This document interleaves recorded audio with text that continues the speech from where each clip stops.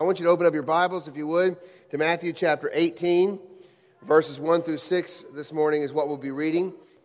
As you're finding the passage there, of course, I think all of you are aware that this week the Olympics began. How many of you guys in here began watching some of the Olympic events?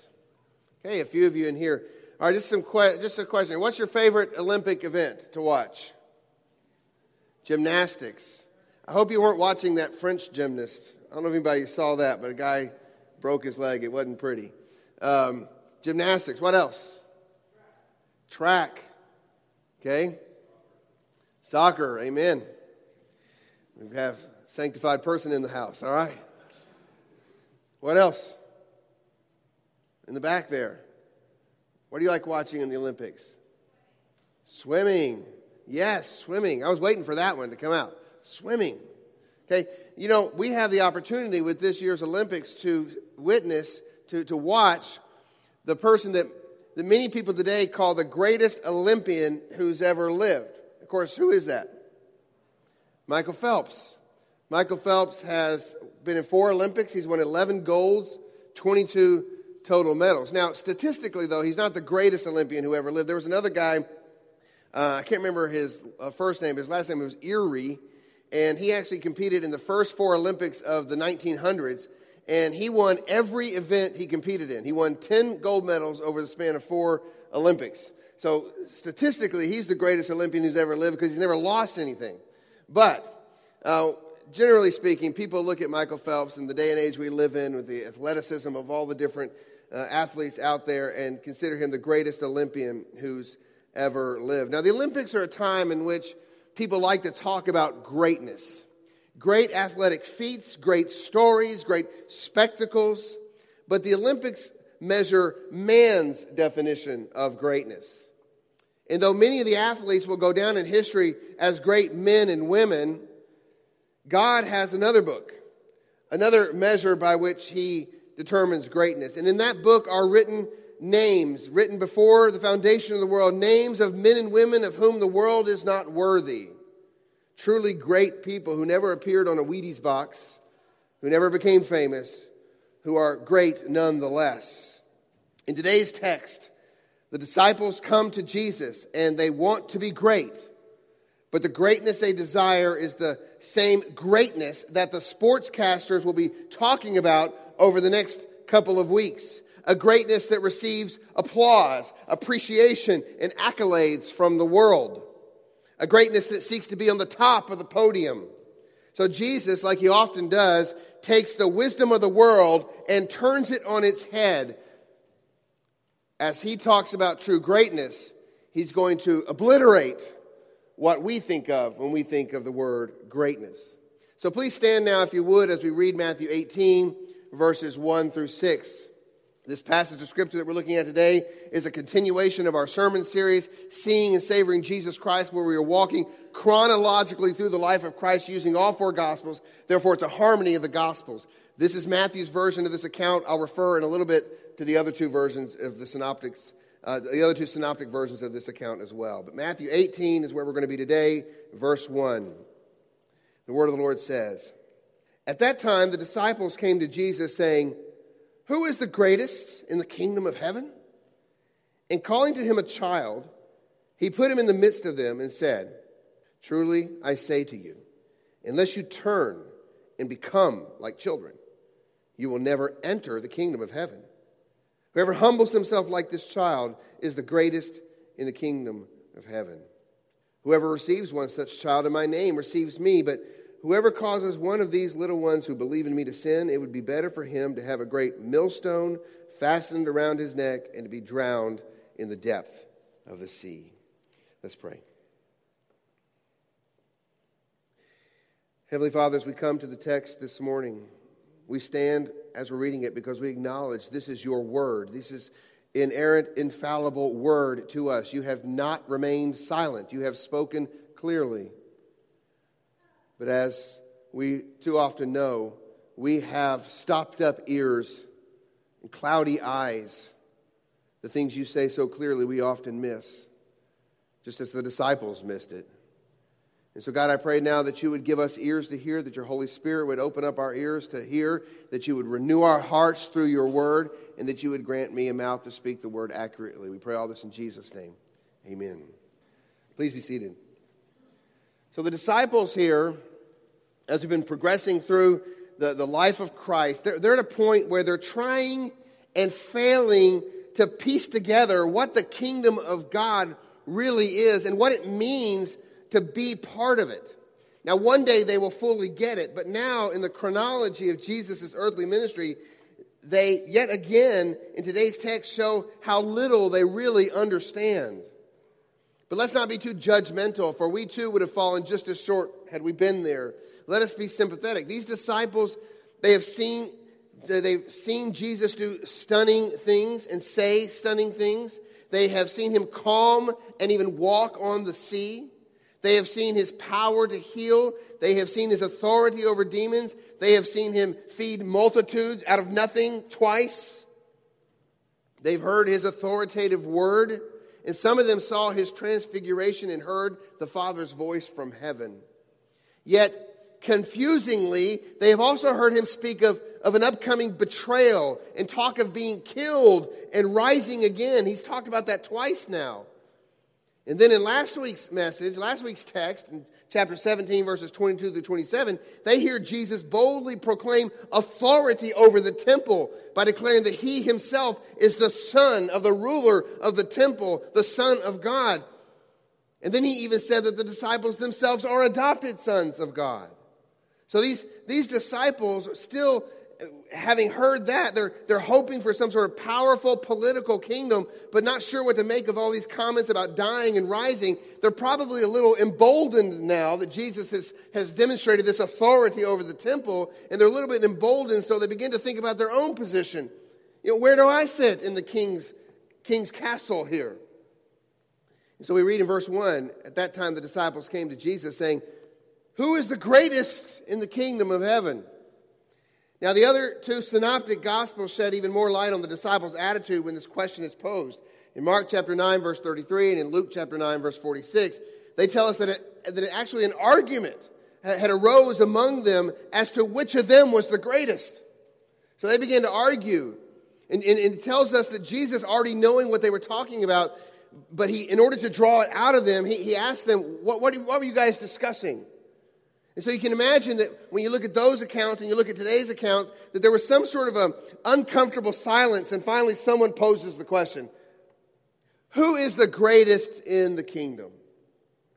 So the parallel passages help us see that this isn't just some general question about the greatness, about greatness within God's kingdom. It's a selfish question about their own greatness, about their own status, about their own position in God's kingdom.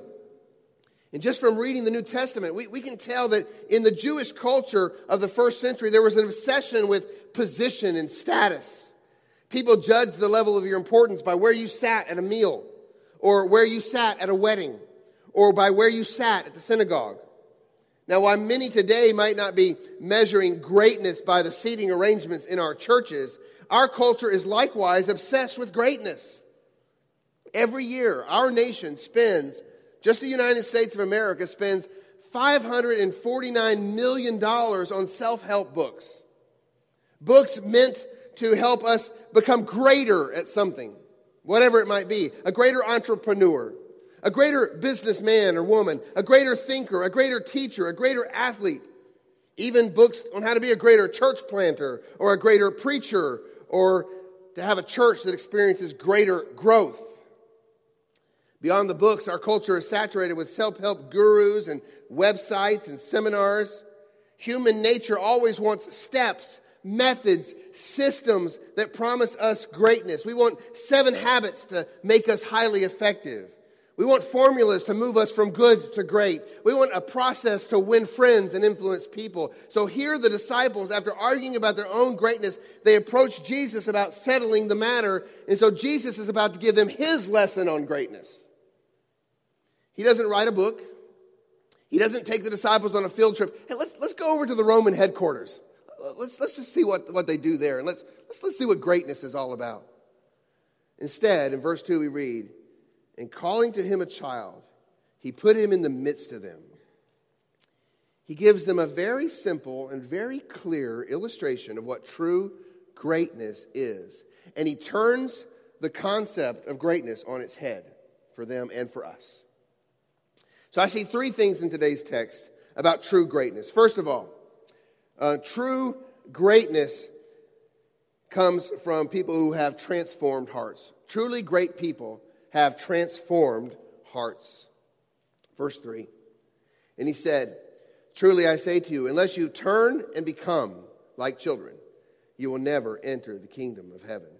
This word turn here, in the Greek, the word means to become something different.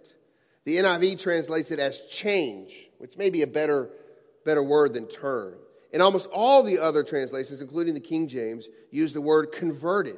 Unless you are converted and become like little children, you will never see the kingdom, never enter the kingdom of heaven. So the word here is related to repentance. One translation even translated it, unless you turn from your sins and become as little children. So it's quite clear here, the idea that Jesus has is one of radical heart transformation. The disciples want to be great, as do all fallen human beings. And Jesus says, unless you turn, unless you are converted, unless you are transformed, unless you are changed, unless you are made new, you won't be great. You can't be great, at least not in God's economy. The nature of that change is made even more evident in the next verb, turn and become, unless you become like little children. This word become means to be born. It means to be brought into existence. In other words, this transformation is not a type of transformation that we can do with mere human effort or strength or wisdom. It must be brought into being. We must be born into this new mindset. I think that's why most translators, most of the different translations that are out there, instead of using the verb turn, use the verb convert. Because it seems here that Jesus is hinting at spiritual rebirth. That especially seems like the case when you consider how similar this statement of Jesus' sounds to another statement he made. What does Matthew 18:3 sound like to you? Let me read it again. Truly I say to you, unless you turn and become like little children, you will never enter the kingdom of heaven. What does that sound like to you? Have you heard that before? Something very similar to that? John 3, verse 3. And this is Jesus speaking to a man who by all human standards was powerful and great, a man named Nicodemus. And Jesus answered him in John 3:3, truly, truly, I say to you, unless one is born again, he cannot see the kingdom of God. Very similar statements. And we know in John 3 that Jesus is speaking about regeneration brought about by the sovereign freedom of God's Holy Spirit. So I think similarly here, his words are pointing to a radical work of the Spirit in the heart that transforms people into something brand new. Now, you may be saying, well, aren't the disciples converted by now? Why would he be telling them, unless you are converted or turned? Well, I think the radical work, the transforming work that the Holy Spirit does is both instant and progressive. We are both saved according to the Scriptures and being saved according to the Scriptures. And the disciples do not yet have the indwelling presence of the Spirit that they will receive at Pentecost. And so I think it's only at Pentecost that they are truly changed and become the type of men, the type of greatness that Jesus is speaking about in this passage. All fallen men need a radical Spirit-wrought work of rebirth in order to be saved. But even after that, all regenerate men and women continue to experience the lifelong effect that rebirth has in them. The effect of progressively being sanctified, progressively being changed, progressively being turned from selfish, narcissistic, glory-grabbing seekers of human greatness to something radically, radically different. Jesus' words are a command to us. Unless you turn and become like children. Therefore, we must understand that we, even as born-again believers, must obediently and willfully participate in our sanctification. True believers put forth grace-enabled, faith-fueled effort because of the Holy Spirit's transformative presence in them. So when the lure of human greatness tempts us, when it tries to creep into our lives or into our workplace or into our church, we remember that we need to turn and become something different. We put into practice Romans 12:2. Do not be conformed to this world, but be transformed by the renewal of your mind, that by testing you may discern what is the will of God, what is good and acceptable and perfect. So first, truly great people have transformed hearts. But secondly, truly great people have humble minds. Truly great people have transformed hearts and have humble minds. Verse 2, and he called to them a child. Now this word means a small child. He put him in the midst of them and said, truly I say to you, unless you turn and become like children, you will never enter the kingdom of heaven. Whoever humbles himself like this child is the greatest in the kingdom of heaven. Now why does Jesus use a child as an object lesson of greatness? I think many people believe that Jesus is highlighting the fact that children are vulnerable or simple, they're trusting, they're dependent, they're innocent. Those things may be basically true, although any parent here will dispute the innocent part. I don't think those aspects of being a human child are the main focus here. From the very text itself, we see the main focus isn't innocence or vulnerability or any of those things, but instead the focus is on humility. Humility. Now you may be saying, what? My children aren't very humble either. Now, I understand that, but the point here is that a child was a person in that society, in that day and age, that had absolutely no importance and no standing. A child had no standing in Jewish or in Greco-Roman society. Children had no voice, no power. They were not to be taken seriously, except for the responsibility to raise them. And they were definitely not to be looked up to. They were the lowest rung in society. Literally, in society, the bottom three rungs were women, slaves, and then children. So this example isn't about innocence. It's about status. The humility of becoming a nobody. That's what we're called to. True greatness are people who are willing to become nobodies.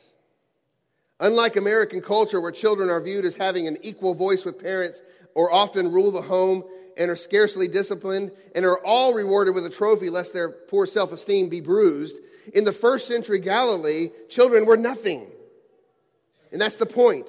Unless you turn from your fleshly desire for human glory and become like this child, nothing, unless you humble yourself and take on the role of a nobody, not only will you not be great, Jesus says you will never enter the kingdom of heaven.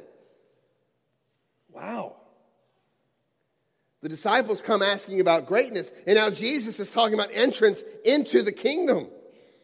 And he's saying that the road into the kingdom is the road that no fallen man or woman in their fallen nature truly desires to go down. Namely, the road of nothingness, the road of humility, the road of not being recognized, and yes, even the road of being despised by the world, the road of suffering. It's almost as if Jesus is saying to them, do you not remember what I told you way back early on in my ministry to you? Do you not remember what I said in that sermon that was specifically for kingdom citizens, that was for my disciples? Do you not remember Matthew 5:3? Blessed are the poor in spirit, for theirs is the kingdom of heaven. Blessed are those who mourn, for they shall be comforted. Blessed are the meek, for they shall inherit the earth. Blessed are those who hunger and thirst for righteousness, for they shall be satisfied. Blessed are the merciful, for they shall receive mercy. Blessed are the pure in heart, for they shall see God. Blessed are the peacemakers, for they shall be called sons of God. Blessed are those who are persecuted for righteousness' sake, for theirs is the kingdom of heaven. Blessed are you when others revile you and persecute you and utter all kinds of evil against you falsely on my account. That type of humility begins with a recognition that before God, we are nothing. So like David in Psalm 8:4, we say, what is man that you are mindful of him, and the son of man that you care for him? That type of humility continues with a recognition that before a holy God, we are sinners who are spiritually bankrupt. So like Isaiah in Isaiah 6:5, we say, woe is me, for I am lost, for I am a man of unclean lips, and I dwell in the midst of a people of unclean lips.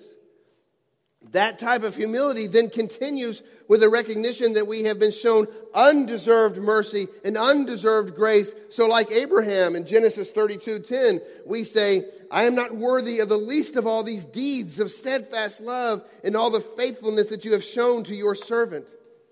That type of humility comes to completion with a recognition that in light of what has been done for us and what is being done in us, we will gladly lay aside our rights to serve others so we can be like the Macedonians in 2 Corinthians chapter 8, verse 2, who, in a severe test of affliction, their abundance of joy and their extreme poverty overflowed in a wealth of generosity on their part. And he goes on to say they even begged earnestly for the favor of taking part in the relief of the saints. That's the humility that Jesus is looking for. Jesus takes a child and says that that's who we have to be. In the world's eyes, insignificant. In the world's eyes, weak. In the world's eyes, despised. But in God's eyes, true greatness. This is exactly what Paul would say later in 1 Corinthians chapter 1. He says, for consider your calling, brothers. Not many of you were wise according to worldly standards. Not many were powerful. Not many were of noble birth. But God chose what is foolish in the world to shame the wise. God chose what is weak in the world to shame the strong. God chose what is low and despised in the world, even things that are not, to bring to nothing things that are. I think we all in here probably know the story of Eric Liddell, the man who the movie Chariots of Fire is based upon. In the 1924 Summer Olympics in Paris, Liddell refused to run the final heat for the 100 meters, an event that he was totally expected to win. He would not do it because the race was on the Lord's day. He refused to do his work on the Lord's day. Instead, he later competed in the 400 meters, which he won. Liddell was strong in his convictions, but he was also very humble. And in his humility, I should say, was based on the fact that he understood there was something much more important for which he was living. There was a much more important race. He said this, it has been a wonderful experience to compete in the Olympic Games and to bring home a gold medal. But since I have been a young lad, I have had my eyes on a different prize. You see, each one of us is in a greater race than any I have run in Paris. And this race ends when God gives out the medals. Liddell's understanding of his true race towards true greatness would take him in 1925 to China, not for the Olympics, but to serve as a missionary. So I worded this point here, our second point, that truly great people have humble minds, because humility has less to do with your social economic status or your bank account or your job title than it does with your heart and with your mind. Right after that famous Romans 12:2 passage about being transformed by the renewal of your minds that we read earlier in Romans 12, we have this in Romans 12, verse 3.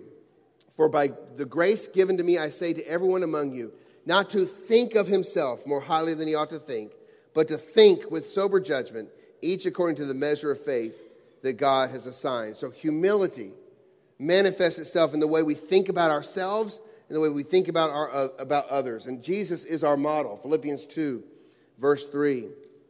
Do nothing from selfish ambition or conceit, but in humility count others more significant than yourselves. Let each of you look not only to his own interest, but also to the interest of others. Listen to this, verse 5. Have this mind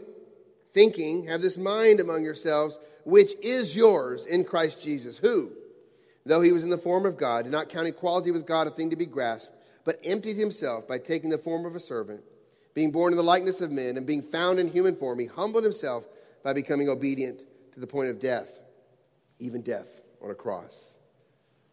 And then in Matthew 20, verse 25, a text we'll get to eventually, Jesus called his disciples to him and says this, you know that the rulers of the Gentiles lord it over them, and their great ones exercise authority over them. It shall not be so among you. But whoever would be great among you must be your servant, and whoever would be first among you must be your slave, even as the Son of Man came not to be served, but to serve, and to give his life as a ransom for many. True greatness. So in verse 4, Jesus says, whoever humbles himself like this child, this lowest of the low, this bottom rung in the kingdom of man, is the greatest in the kingdom of heaven.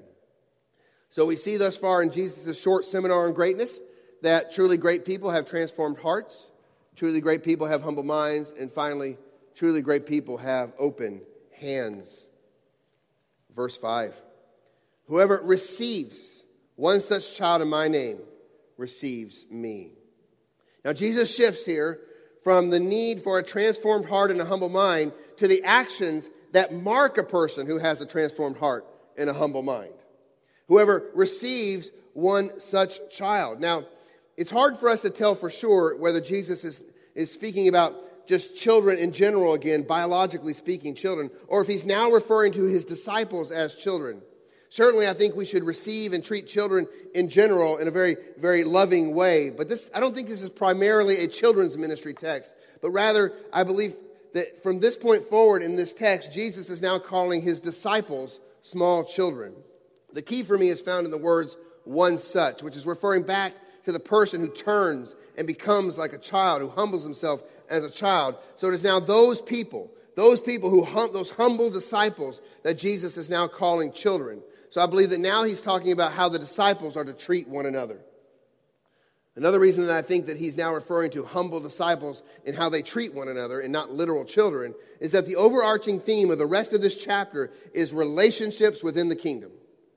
Relationships within the kingdom. Specifically, Jesus will deal with how we are to handle sin within the brotherhood.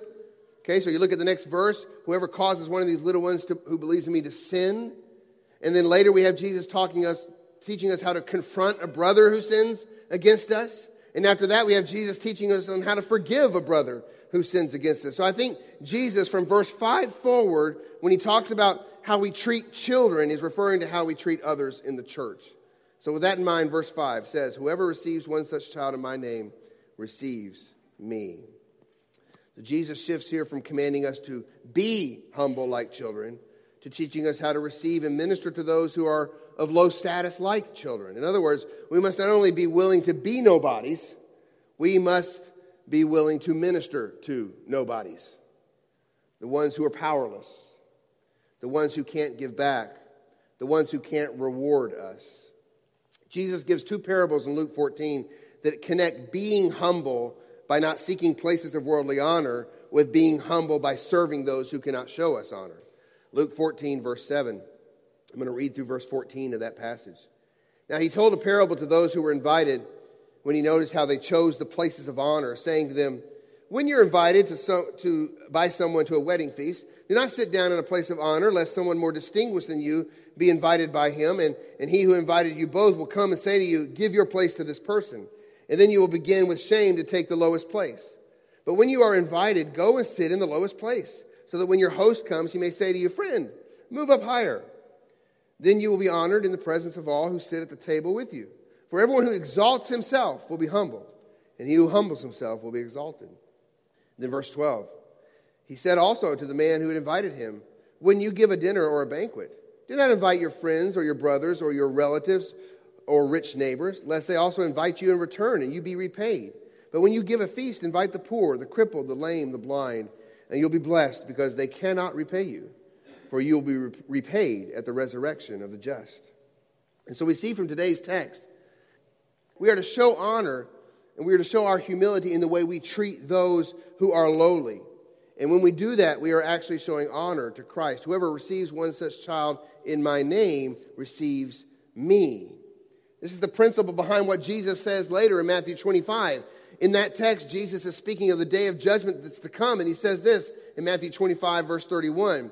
When the Son of Man comes in his glory and all the angels with him, then he will sit on his glorious throne. Before him will be gathered all the nations, and he'll separate people one from another, as a shepherd separates the sheep from the goats. And he'll place the sheep on his right, but the goats on his left. Then the king will say to those on his right, come, you who are blessed by my Father, inherit the kingdom prepared for you from the foundation of the world. For I was hungry, and you gave me food. I was thirsty, and you gave me drink. I was a stranger, and you welcomed me. I was naked, and you clothed me. I was sick, and you visited me. I was in prison, and you came to me. Then the righteous will answer him, saying, Lord, when did we see you hungry and feed you, or thirsty, or give you drink? And when did we see you a stranger and welcome you, or naked and clothe you? And when did we see you sick or in prison and visit you? And the king will answer them, truly I say to you, as you did to one of the least, one of the littles, one of the lowly, as you did to one of the least of these of my brothers, you did it to me. We are to put others' needs above our own, and in doing so, we serve them and we serve Christ. Jesus again is our model, John 13. When he had washed their feet and put on his outer garments and resumed his place, he said to them, "Do you understand what I've done for you? You call me teacher and Lord, and you're right, for so I am. If then your Lord and teacher have washed your feet, you also ought to wash one another's feet. For I have given you an example that you should also do this, just as I have done to you." This means not only that we look out for the hurting in the church, but that we seek to serve them and that we kill the sin of partiality. We should always be on the lookout for those who are in need in the body, to serve them, not to get attention, but to serve them in the way Christ served them. And it's not just limited to those who are here in our body. We serve our community. We serve this lady Ada down the road, who from what Barbara tells us is a believer. But she's a believer who is bound to a little home on the side of Harbins Road. She needs people who are willing to go and minister to the lowly. And that includes me and you. James 2:1, "My brothers, show no partiality as you hold the faith of our Lord Jesus Christ, the Lord of glory. For if a man wearing a gold ring and fine clothing comes into your assembly, and a poor man in shabby clothing also comes in, and if you pay attention to the one who wears the fine clothing, saying, 'You sit here in a good place,' while you say to the poor man, 'You stand over there,' or 'Sit down at my feet,' have you not then made distinctions among yourselves and become judges with evil thoughts? Listen, my beloved brothers, has not God chosen those who are poor in the world to be rich in faith and heirs of the kingdom which he has promised to those who love him?" And then in verse 8, "If you really fulfill the royal law according to the scripture, you shall love your neighbor as yourself, you are doing well. But if you show partiality, you are committing sin and are convicted by the law as a transgressor." May God's Spirit work in and through us. May he make us Romans 12 people who outdo one another in showing honor, who contribute to the needs of the saints, who rejoice with those who rejoice and weep with those who weep, who live in harmony with one another, who are not haughty but associate with the lowly, who are never wise in their own sight, and who are always giving thought to do what is honorable in the sight of all. True greatness puts the needs of others above our own. You've probably never heard of this next Olympian. His name was Lawrence Lemieux. Well, I'll just ask. Anybody know who Lawrence Lemieux is? You don't know him because he didn't achieve the type of Olympic greatness that makes the headlines.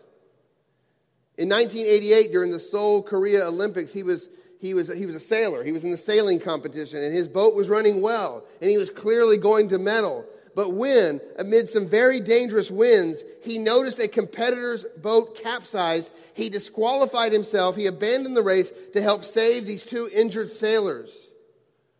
And handing the competitors off to the rescue crew, he then resumed the race and came in 21st. Truly great people put their pride aside for the sake of others. And that only happens through transformed hearts, humble minds, and open hands, hands that serve others with our time and with our treasure. But the way we treat others in the kingdom not only involves what we do, but also what we do not do. Verse 6. "Whoever causes one of these little ones who believe in me to sin, it'd be better for him to have a great millstone fastened around his neck and to be drowned into the depth of the sea."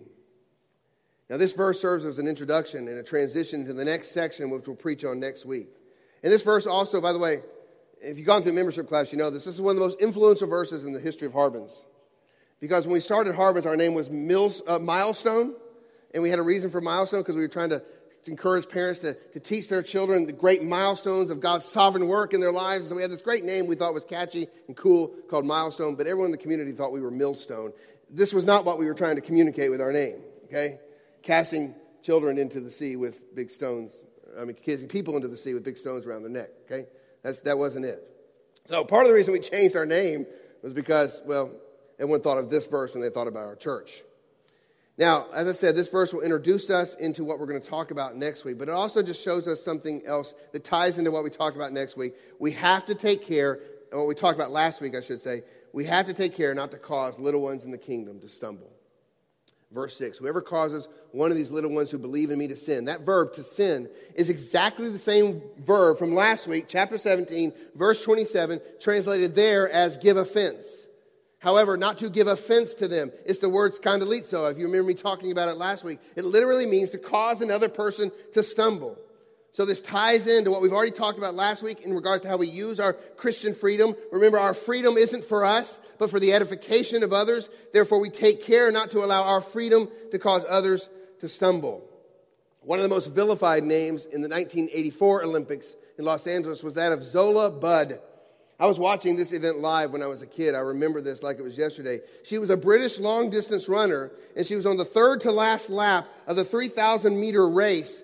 And the favored runner who was expected by everyone to win the gold was a lady named Mary Decker. And she was beginning to make her move, and she was coming in on the inside. She had the inside lane. And this lady named Zola Budd steps out into that lane, makes a big stride to the left, and at that moment, she causes Mary Decker to tumble and to be eliminated from the race. And the crowd began to boo her. She was booed out of the stadium. Now, technically, she didn't break any rules, they say, but the video replay seemed to indicate that she intentionally tripped the other runner. She scandalized the other runner. That was a scandal of that Olympics. Let there be no scandals in the church where we cause our brother to stumble because we think we're out in front. We have so much Christian freedom because we're such a wise and enlightened believer. Let us be careful not to scandalize our brothers, causing them to fall into sin. And just as the receiving of a brother in need is receiving Christ himself, so too we learn from 1 Corinthians 8 that your freedom of conscience if it causes your brother's conscience to be violated and defiled. We read in 1 Corinthians 8:2, it says that in doing so you are sinning against your brother and wounding their conscience when it is weak. You sin also against Christ. When you cause a brother to stumble, you're not just sinning against the brother, but against Christ. Which brings us back to the whole theology of the body of Christ. And what happens to the body of Christ is what happens to Christ.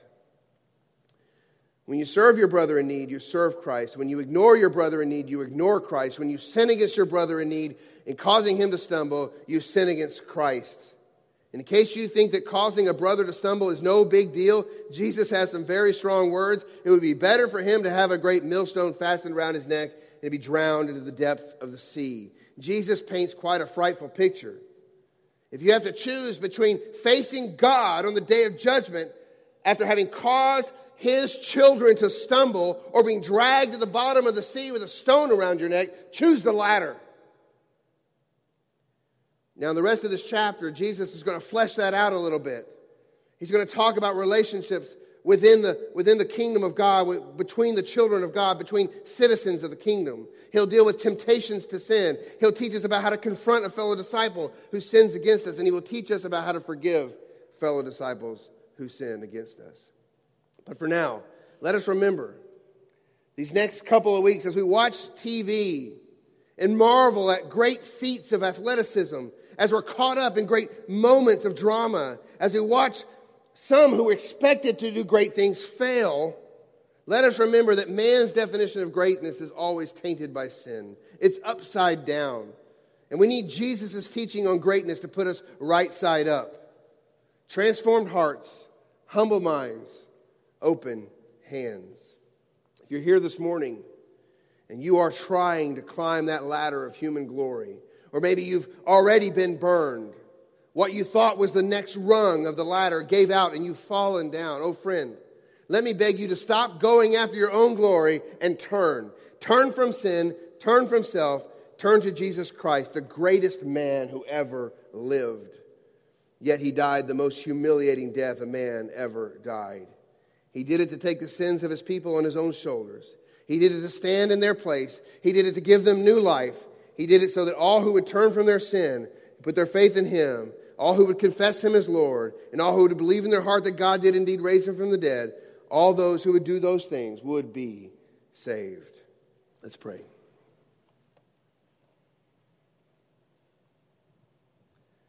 Father, I thank you for the Olympics. It's a lot of fun to watch athletes compete, to watch how far in our own, through the common grace that you've given us, how far we can push the human body, what the human body can do, how fast it can run, how fast it can swim, how high it can jump. It's a lot of fun. But help us to see you in it. Help us to see your common grace. And help us to see that those things aren't ultimate. They're fun. They're not ultimate. There will be many, perhaps most of the Olympians at the Olympics this year who accomplish great feats, but in your economy are not great people, because they're basing their greatness and their worth on what they do out there on those fields, on those courts, in those running lanes. So God, help us to think about true greatness this week. And help us to look at our own race, the race that we've been called to run, the lane that we're running in. Strengthen our weak knees. Put our joints back into place if we've fallen and failed. And God, help us to run the race with perseverance. And running that race with perseverance means putting aside our desires, our needs, for the sake of others. Treating others as more highly than ourselves. And so, Lord, help us to be humble people with transformed hearts that result in people who have wide open hands. Our home, our money, our time, our talents, our abilities, it all belongs to you and to your kingdom. Let us use it to come alongside our brother or our sister who's hurting. Let us use it for the sake of the gospel and for the glory of the kingdom. We ask for you to do this in us, God. We ask it in Jesus' name. Amen.